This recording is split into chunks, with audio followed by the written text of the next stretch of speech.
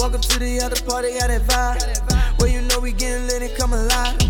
And you know we got that light, so we gon' shine. And we talking to the fans, it's the time, yeah. Hey, it's Chris, and welcome to the After Party. But this isn't a normal episode of the After Party. This podcast is the start of the After Party going back to being a video and audio podcast. So I don't know who's been around since the beginning, but way back at episode number 1, and it went for, I don't know, a few episodes, 4 or 5 episodes. This was a video and audio podcast because I was kind of testing out how that would work. What would it take to make it happen, and could I do it well? And at the time, I felt like the answer was, you know what? It's fun, but I don't yet have the setup to make that really work. Fast forward till now, and I'm back to doing it because I think it's going to be awesome. It's very possible that you're listening to this in your car or at your house, or you're watching this on YouTube. So hopefully starting now and moving forward, you'll just be able to consume this however you want to, whether it's just listening like you always have, or if you want to see the clips on the Clips channel of all the different segments, or you want to watch the whole thing in its entirety. All of those are possibilities, and I'm going to leave all the links in the description of wherever you are actually hearing or watching this right now, so you can, choose where you want to consume. And of course, you can expect me to just kind of play around with the format and the topics and all of that stuff moving forward, but I think this is a good time to do it here at episode 30. We're pretty deep into this now, and kind of know what to expect, you guys, from me.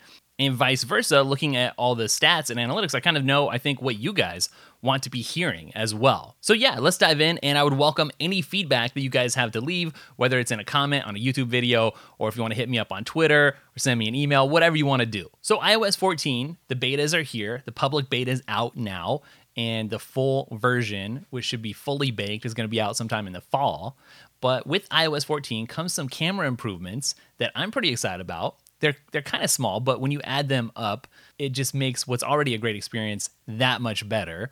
And I'm always for camera stuff because think about it. That's the main camera that everyone's using is just their iPhone. So yeah, at WWDC recently, there's a lot of really big announcements, and these improvements wouldn't have risen to the level of needing to be announced, during that presentation.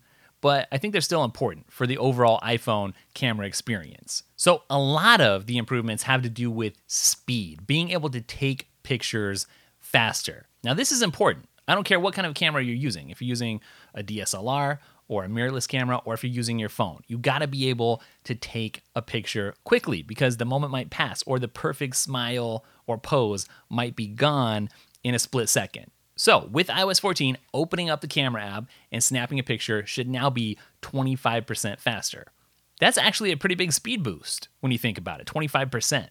Now, if you're going to take 2 pictures and be pressing that shutter fast, that's going to go up to 90% faster. And then if you're trying to take a portrait mode photo, that's going to happen 15% faster, or up to 50% faster. Now, this is all really good stuff because a few things happen, right, when you take a picture. Number 1, it actually snaps the picture, but then number 2, your phone has to process that photo.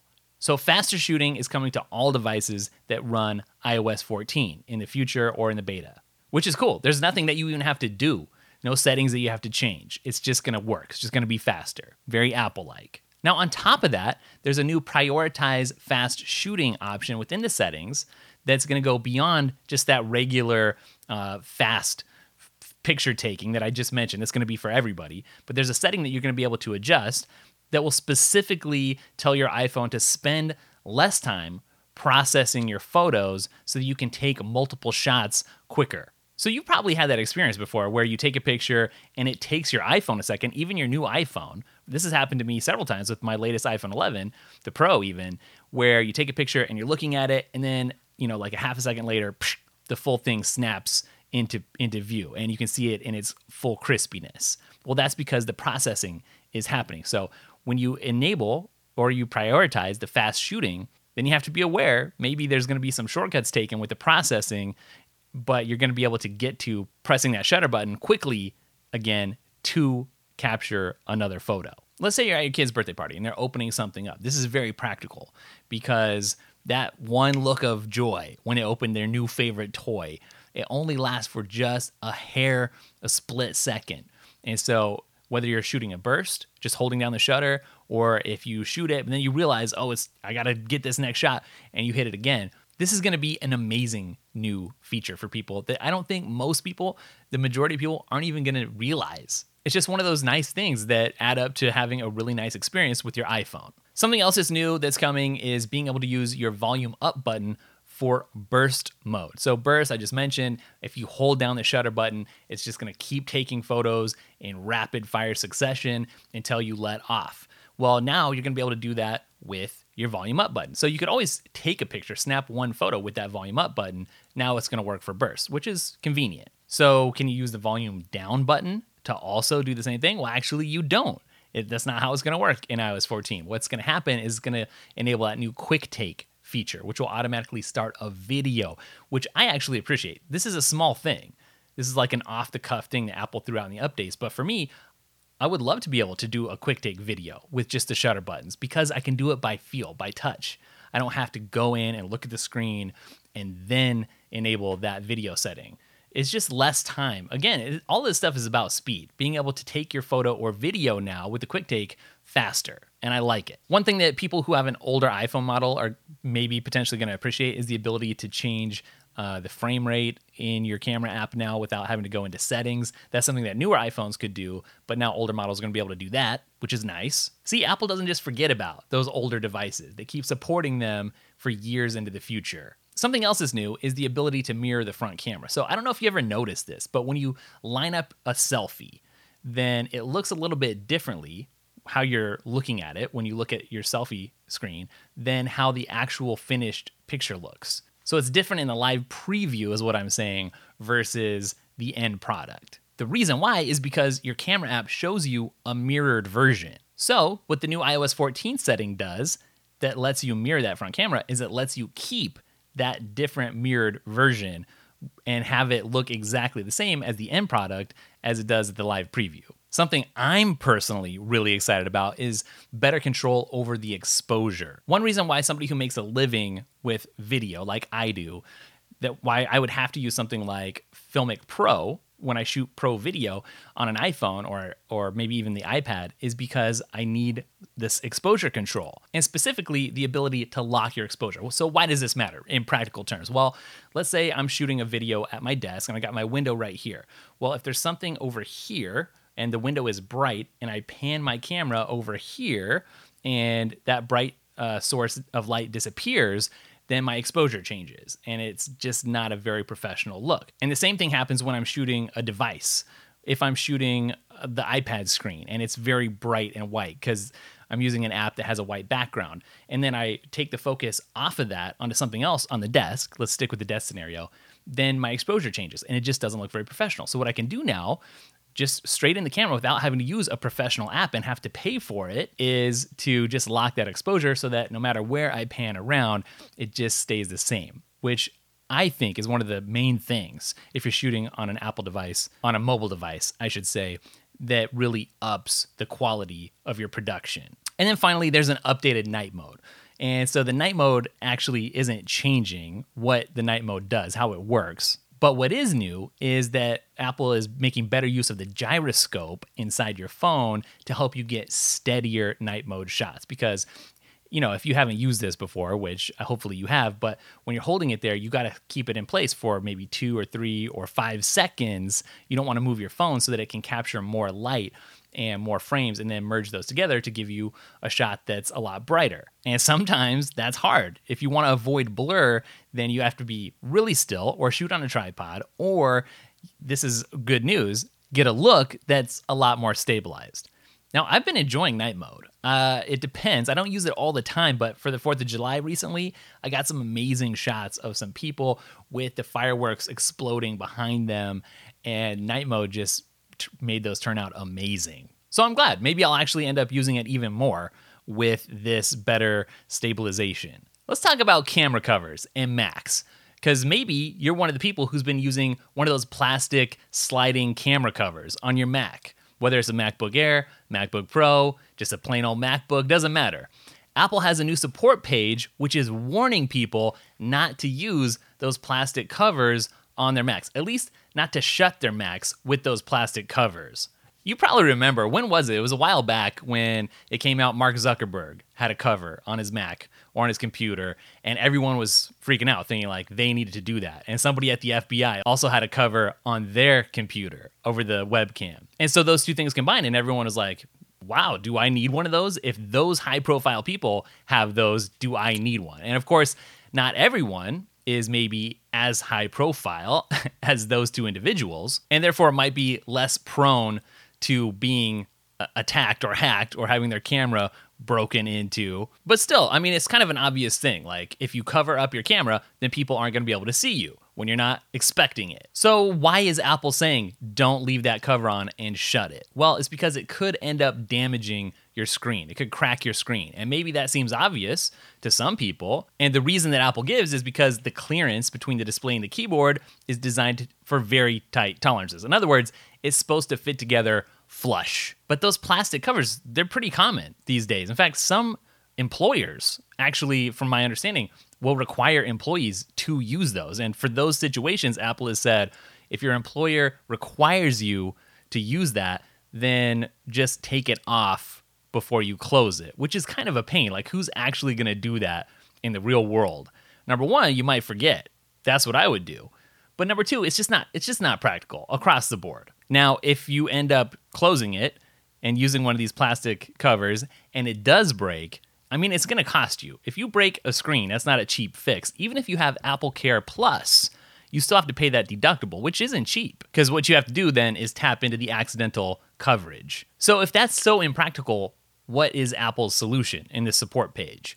Well, Apple just says you can simply trust the little light that lights up whenever the camera has been activated. Just trust it. So to quote the article, Apple says the camera is engineered so that it can't activate without the camera indicator light also turning on. And, you know, that's cool. I've heard of other products. There was some camera company, I think, that had a way for the camera to physically disconnect, so that if you were home and you wanted privacy, it would physically disconnect the camera when you were in that room or something. So this is different. Apple's not saying we're going to physically disconnect it, but hey, you can just trust that when that light's on, it's been made in a certain way so that you just don't have to worry about it. But, you know, sometimes, as The Verge has pointed out in their article on this, it's not always about just the privacy aspect. Sometimes, if you're in a Zoom call or something, FaceTime, maybe you want the audio for the meeting that you're in, but when it pops up, you don't need to be seen right away. In fact, that's one thing that's always annoying. Sometimes you don't know if it's going to be an audio call that's using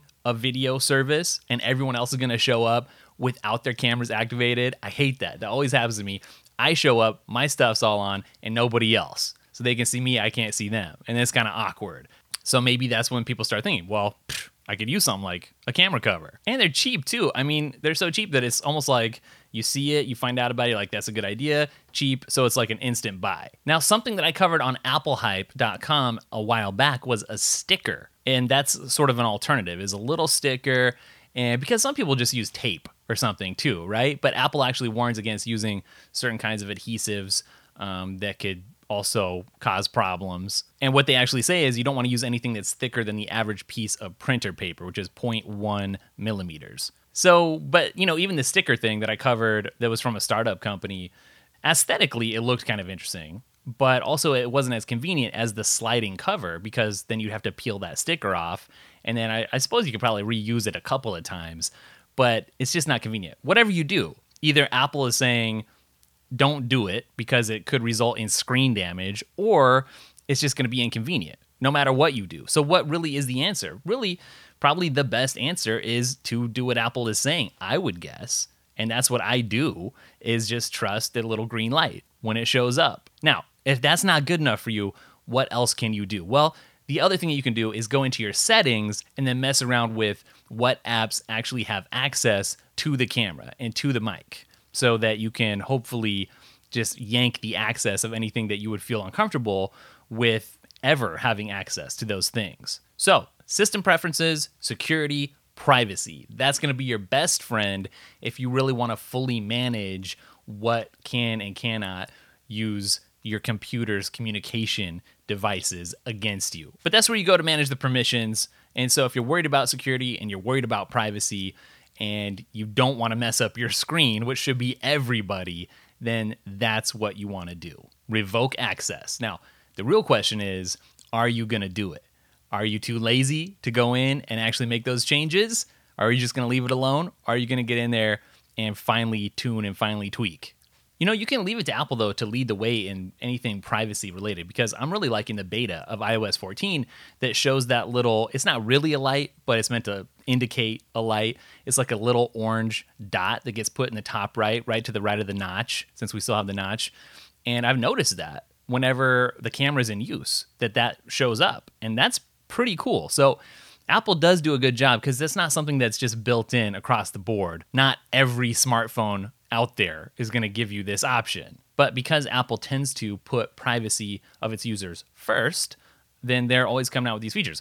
One feature that just had a huge impact, similarly, was the little drop down from the top of your iOS device that says when an app is basically snooping on your clipboard. So your clipboard is when you copy and paste stuff.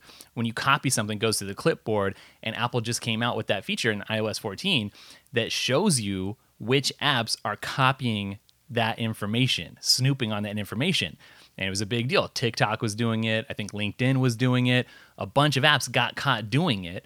And some were for, lazy purposes. They were coming up with a solution for something and just using that feature to do it.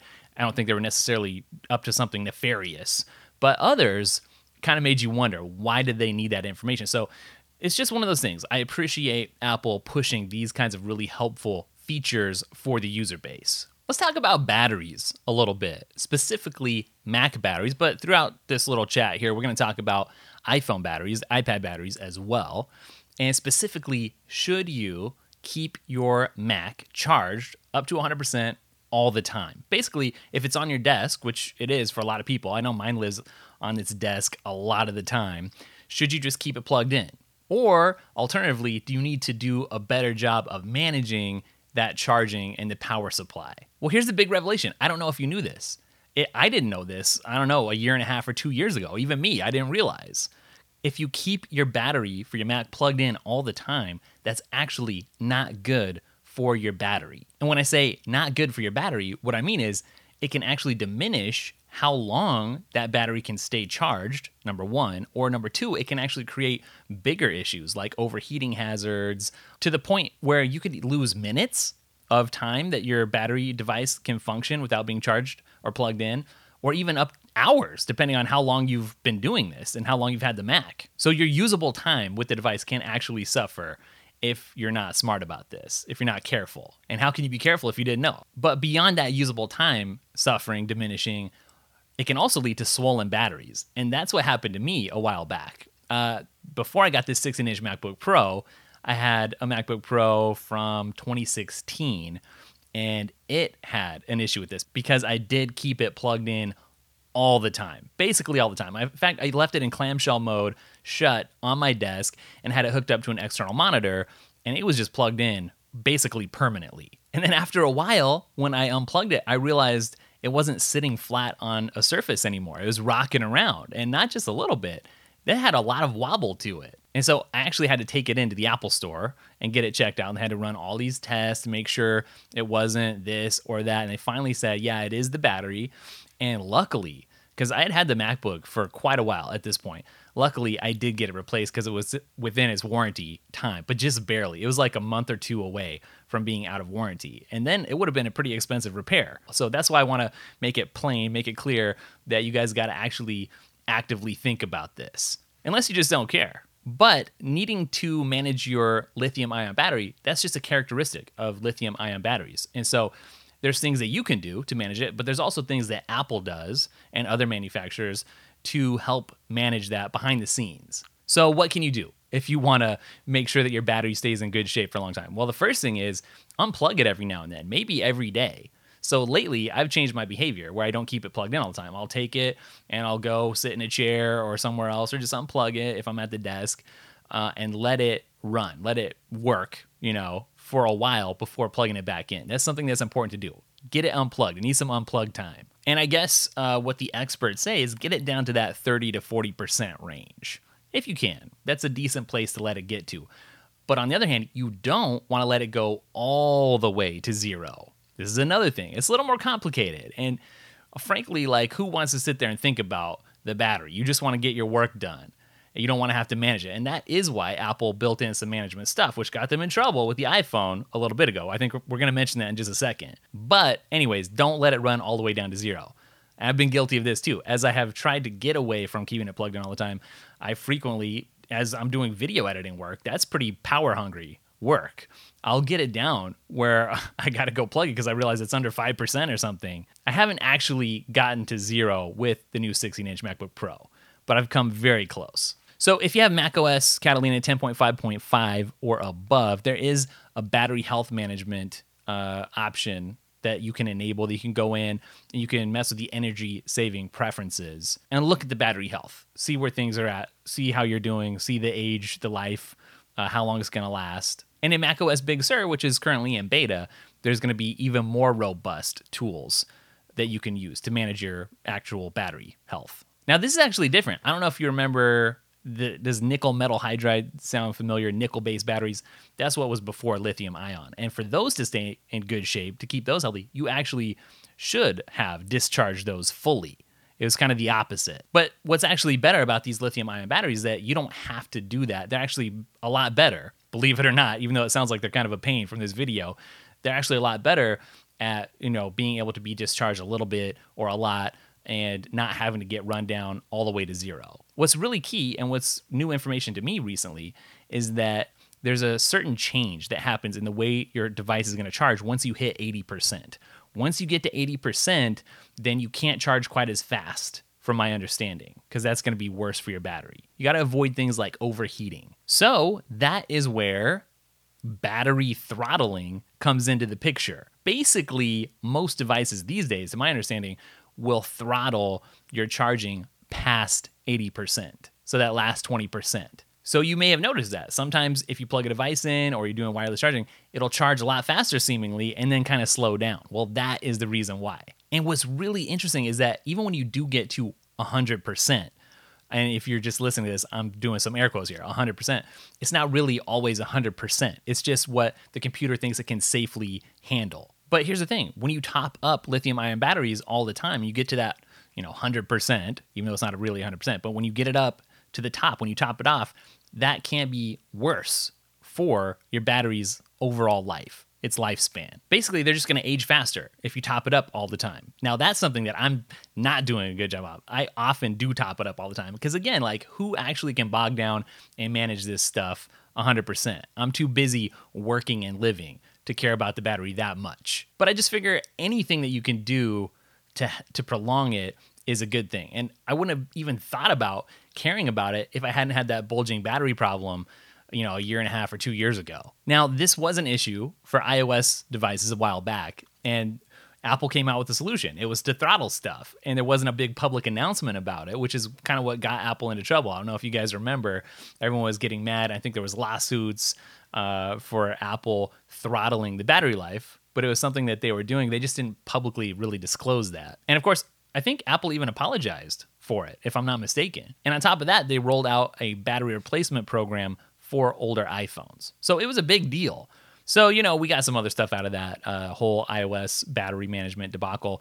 There's a new 1-year warranty on all Apple battery-powered devices that allows for a no-charge replacement. I'm reading here. You can probably tell the difference if the capacity drops below that 80% in the first year. And then if you want, you can get Apple Care Plus, which will extend that replacement policy for the duration of that warranty. So in Big Sur, which I mentioned just a minute ago, Apple's bringing that same kind of battery management efficiency, the solutions that they put in iOS, they're bringing that to the Mac. And rather hilariously, people have been jumping on Apple, hating on the battery icon, the design of the icon, which I have to say, as a background in design, it does look a little weird and you could make fun of it. I think it definitely looks a little bit un-Apple-y.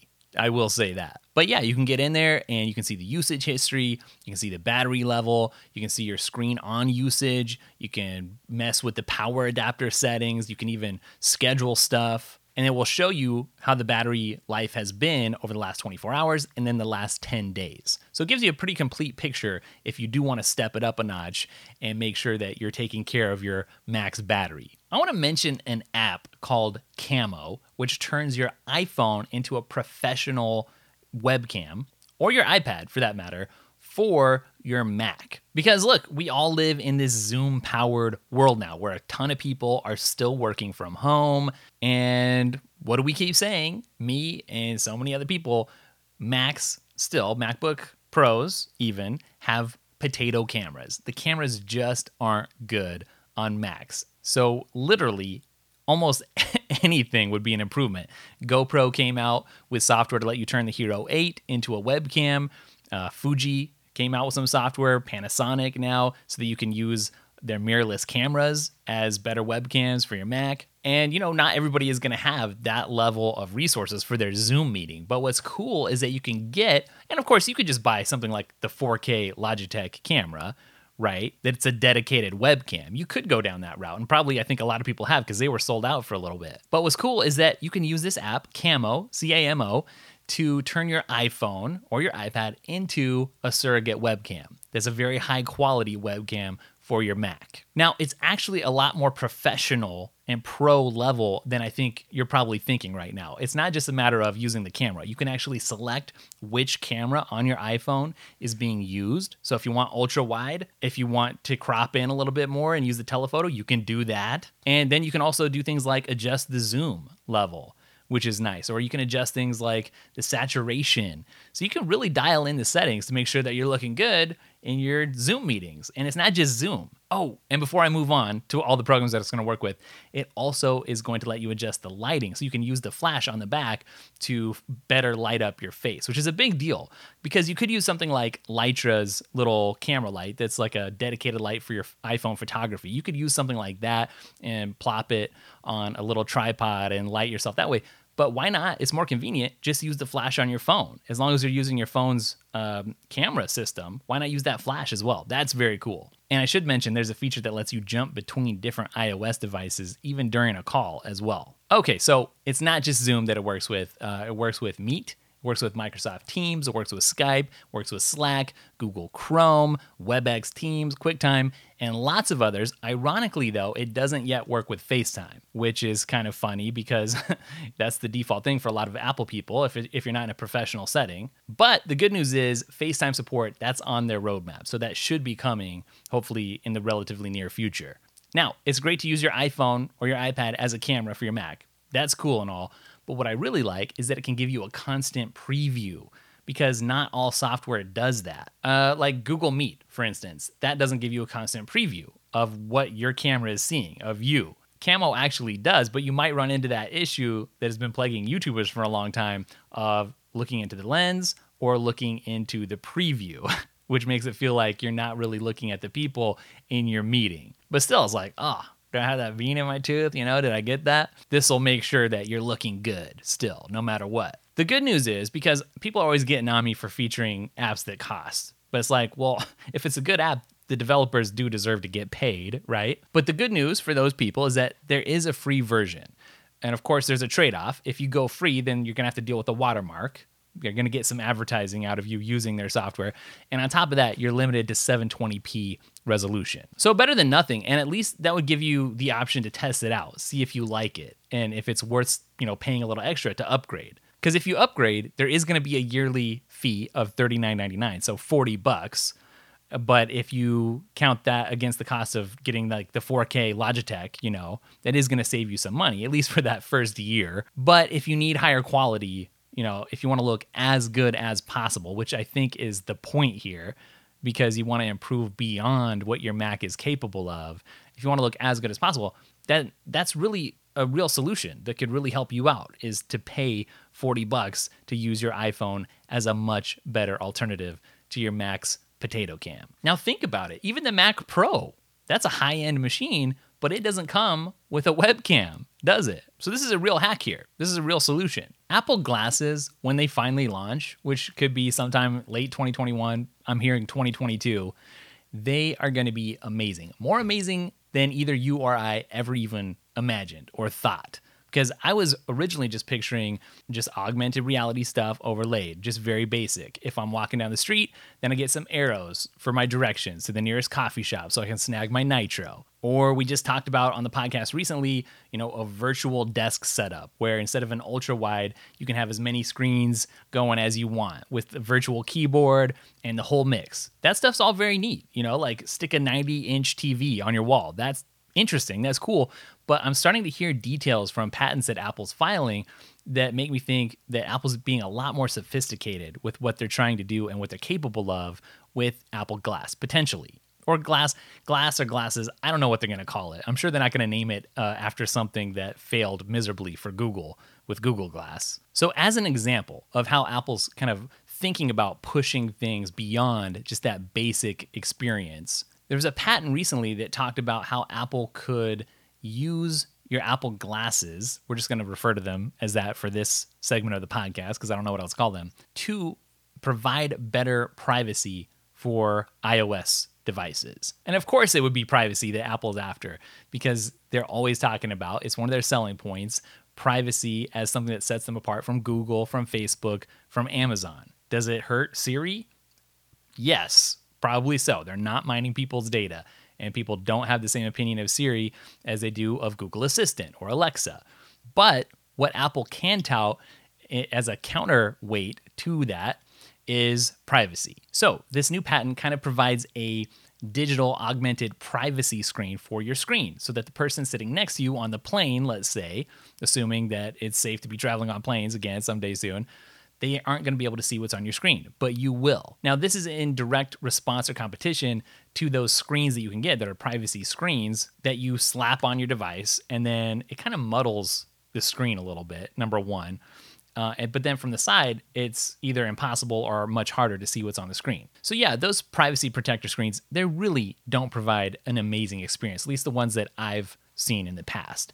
They do serve their purpose, so you can buy it and it will work as advertised. It will give you some more extra privacy.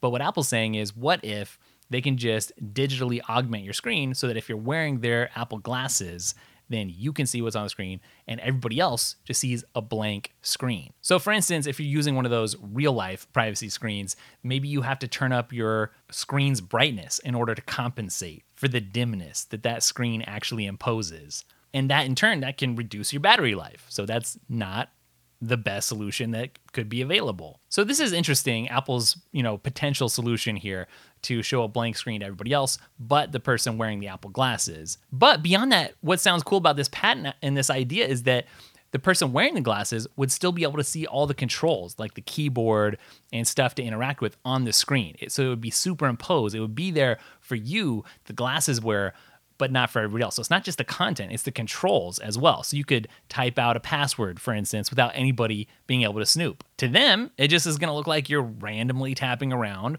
on a white or blank screen. Now, it's not just about the privacy system to me. In my mind, I'm like, wow, Apple's thinking next level about this stuff, and what else are they thinking about? There was an AR demo that Apple put out there recently that went over a lot of people's heads, but it had to do with Apple being able to map where a person is in the real world, and it pulled in information from maps and stuff like that very precisely, which is a big deal. These Apple glasses, when they land, I think are going to blow people away, hopefully. Because it's not like, and this is going to show your geekiness if you know what I'm talking about, it's not like the holodeck, right, on Star Trek at the moment, where you don't need to wear something, on your head to actually see something and interact with it. You still have to have some kind of device that needs to know where you are spatially in order to be useful, in order to put out an illusion that things are out there in the real world that aren't really there. And same thing with virtual reality too. But if you look at the last group of patents that Apple has dropped related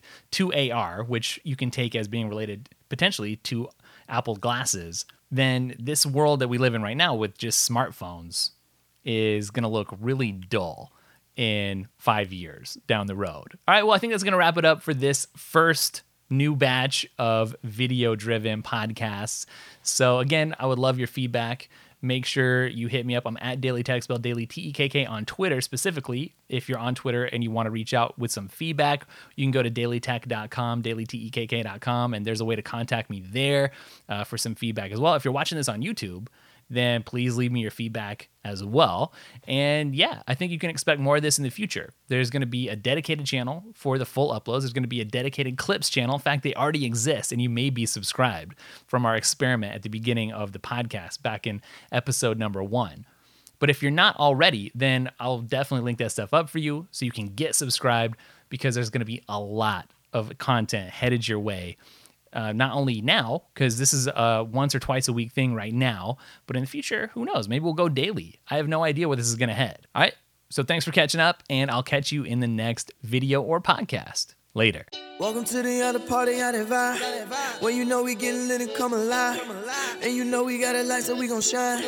And we talking to the fans, it's the time, yeah. Welcome to the other party, I vibe. When you know we getting lit and come alive.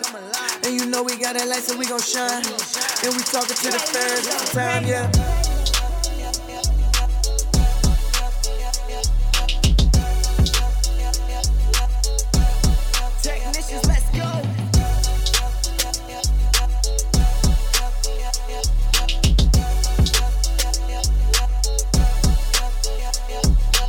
Since 12 giving you the heat. The reviews from Chris you gotta see.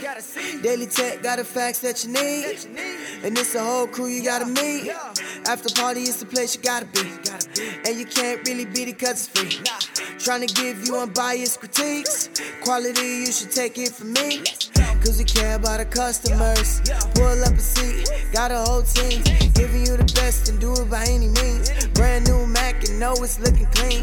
It's the after party, live from the mountains. Wanna cop something, shouldn't be a doubt about it. Looking for great reviews, then you found it. Connecting with the fans, hope you get a lot out of it, yeah. Welcome to the other party, I vibe. When you know we getting lit and come alive.